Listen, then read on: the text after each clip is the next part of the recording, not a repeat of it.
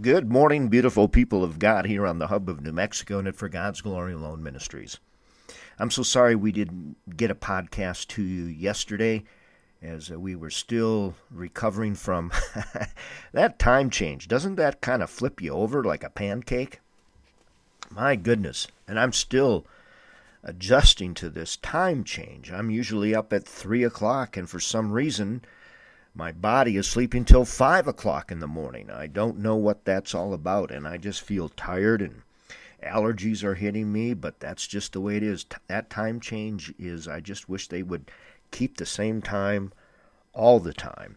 And then we had the tremendous event for our Lord Jesus Christ and for his babies in reserve at the Baptist Church, the abortion awareness meeting that Dan and Laura were at, a tremendous gathering of people from Reserve in Catron County, standing against abortion and creating awareness as to this problem that we're having not only in our country, but specifically in New Mexico, Albuquerque, the late-term abortion capital of the world.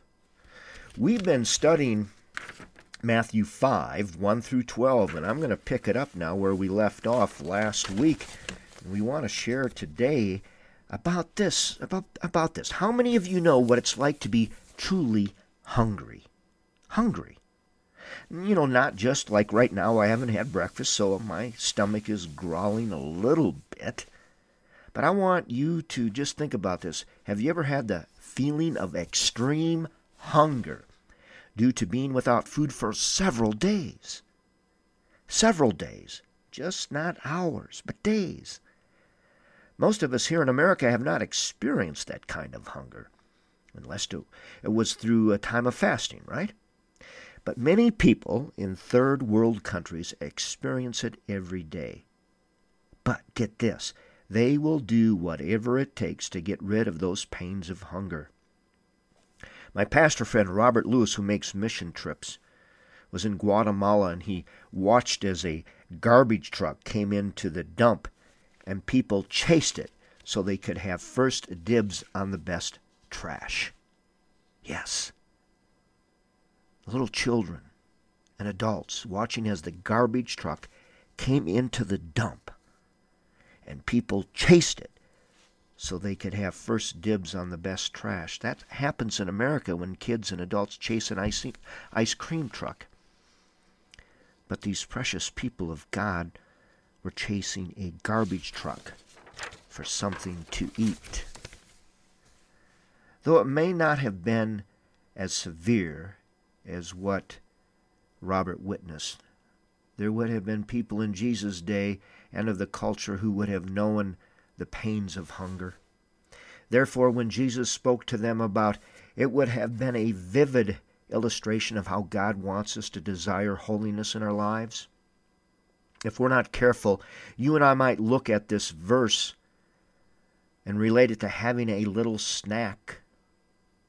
I just need a little bit of holiness in my life, something to tide me over, something to stop the stomach growls. But Jesus was saying, the person who craves righteousness, the person who thinks about it all the time, the person who's willing to do whatever it takes to satisfy that hunger, that person will be filled with untouchable joy.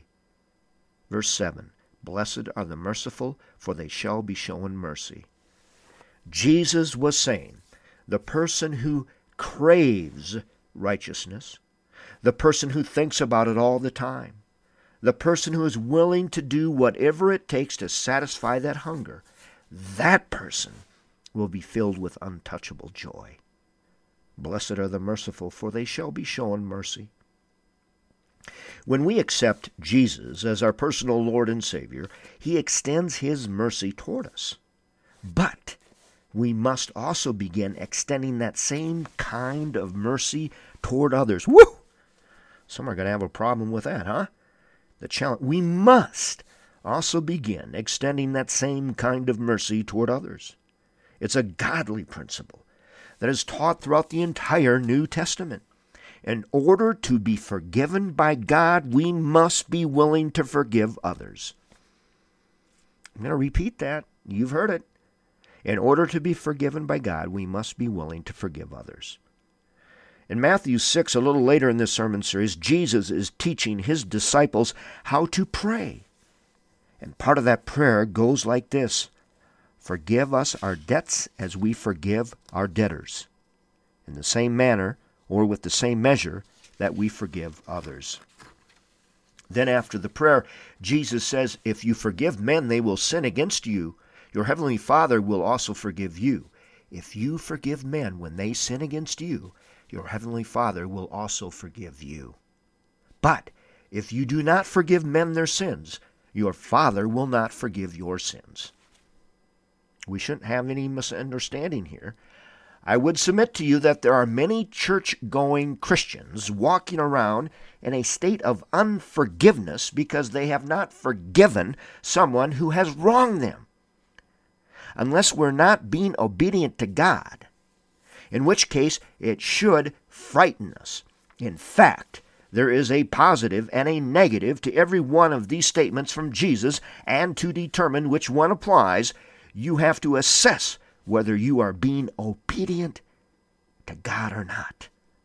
Verse 8, "Blessed are the pure in heart, for they shall see God." Blessed are the pure in heart, for they shall see God. Lord willing, we'll be back here tomorrow on the Hub of New Mexico and at For God's Glory Alone Ministries. We love you more than you know. I'm Pastor Dewey Modi.